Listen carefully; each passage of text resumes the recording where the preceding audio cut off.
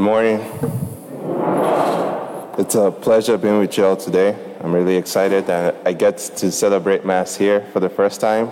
So again, it's been a pleasure.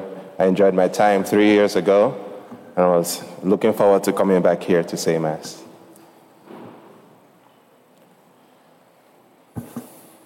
When a priest is vesting for Mass, like I did in preparation for Mass today, there are several prayers that he says as he puts on the priestly vestments, the priestly garments. Now, first, he says a prayer to wash his hands, asking that God may purify his mind and his body, and that every stain be wiped away. And then he says a prayer when he dons the amice, which covers the neck. He says a prayer when he dons the alb, the cincture, the stole. And lastly, he says a prayer when he puts on the chasuble. Now, as a deacon in the past year, I never got to say this prayer for the chasuble because deacons, unfortunately, Deacon Jim here doesn't wear chasubles. They wear dalmatics. And there's a prayer for that, a beautiful prayer at that. But it's not the prayer for the chasuble. But I bring this prayer for the chasuble up because it connects very well with today's readings. The prayer goes, Lord, you have said, my yoke is sweet and my burden is light. Grant that I carry your yoke well so as to obtain your grace.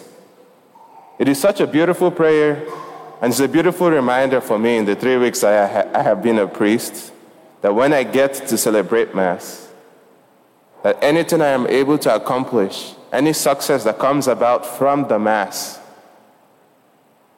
comes about because I am putting on Christ. It comes about because I am acting in persona Christi. So all of what takes place at Mass is impossible if I don't have Christ within me. If I don't take on that power of Christ. And so that prayer, every time I get to say it, is a good reminder for me as to how easy Christ has made this life. Because as the victim, we're able to offer the true and acceptable sacrifice to the Father. Without him, all of this is impossible. And so when I think of this prayer and when I get to say it, I was like, there is no way I can say a Mass without wearing a chasuble. Because it is a good reminder of the gift that God has given us. Come to me, all you who labor and are burdened, and I will give you rest.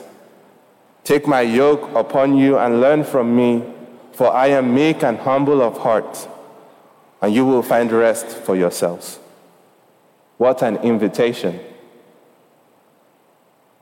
What an invitation, and I say so because it is a unique one. It's a unique type of invitation. Now, usually when someone invites you to choose something of theirs over others, that person would give you reasons why his own thing is the best.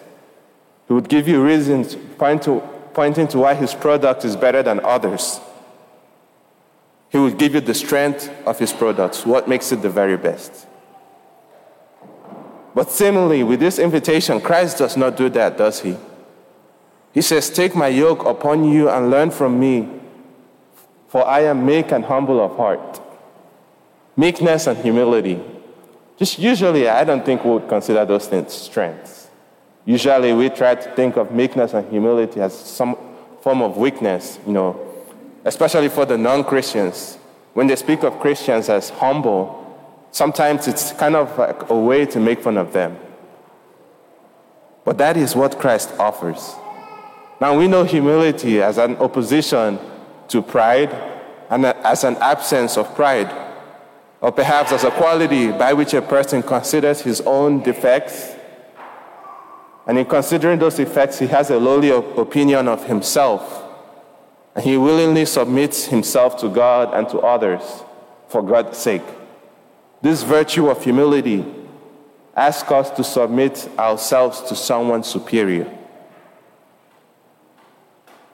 And with this invitation, we see that this is the virtue that Christ seeks to advertise of his own life. And he does so for good reason.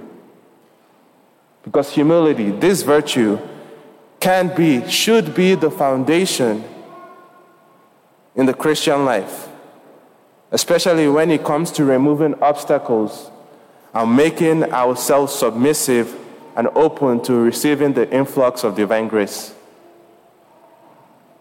Now, the Blessed Mother is no stranger to this life of humility.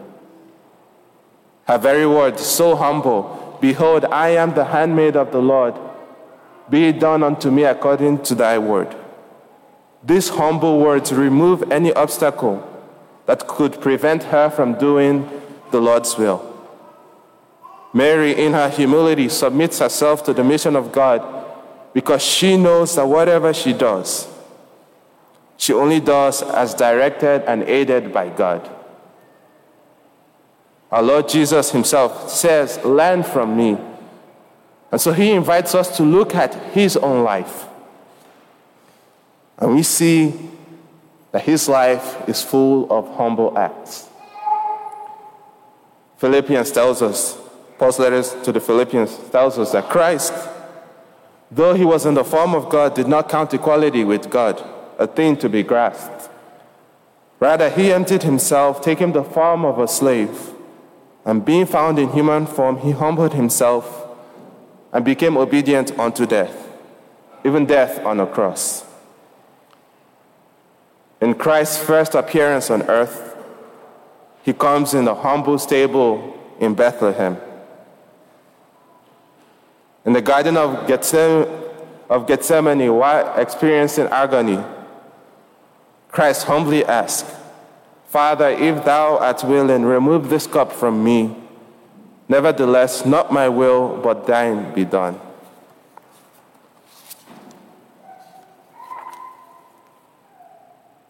In the Christian life, in this life where we are called to follow Christ, humility is a virtue that we must embark on. And humility, this virtue, it is rewarding. St. Augustine says, "Humble yourself, and God will descend to unite himself with you." If we take on a life of pride, God will depart from us. The book of James again tells us that God resists the proud and gives grace to the humble. God seeks to give to the humble what they desire. The virtue of humility makes sure that our hearts are not full of ourselves. It makes sure that there is room for God's gifts in our own lives. Humility calls on us to empty ourselves by the knowledge we have of our own nothingness, of our emptiness. The Blessed Mother in the Magnificat, which is a prayer we recite at Vespers, at evening prayer every day, she rejoices in the Lord her Savior, who has done great things for her, because he has regarded the low estate of his handmaiden. The Lord has done great things for her, because he has considered the knowledge she has of her own nothingness. Humility is a source of blessing. Our Lord, when he asks that the Father's will be done, is aided by an angel. He is strengthened by an angel immediately after he makes that request. In today's gospel, we see that when we take on Christ's yoke, a yoke that is easy, when we learn from Christ, who is meek and humble, we find rest. Our Lord gives thanks to the Father for revealing to the little ones what he has hidden from the wise and the learned, the scribes and the Pharisees, the educated ones. The Lord reveals to little ones for their humility. He reveals things to those who have childlike humility. Christ says, "Let the little children come to me, do not hinder them, for it is to such as these that the kingdom of heaven belongs." It is to the humble child that the kingdom of heaven belongs. It is to us who practice humility that the kingdom of heaven belongs. So when we look at this invitation today, come to me, all of you who have labor and are burdened. For us, it is a recognition from Christ of the difficulties that come about in this life. It is a recognition of our anxieties, our failures, our struggles, our burdens, our hardships. This life we live is not without its crosses. Christ recognizes that. And yet this invitation, it is an invitation from our Lord to not go to anyone but Him.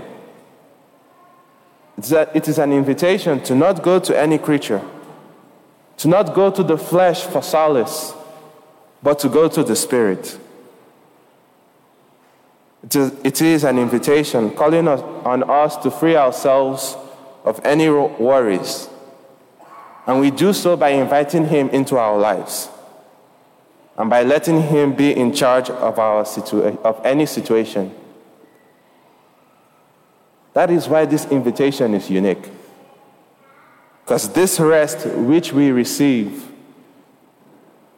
comes about in the midst of us acknowledging our weakness, in the midst of us acknowledging our struggles, our faults, our sins. And so that's why St. Paul says of Christ instructing in Galatians,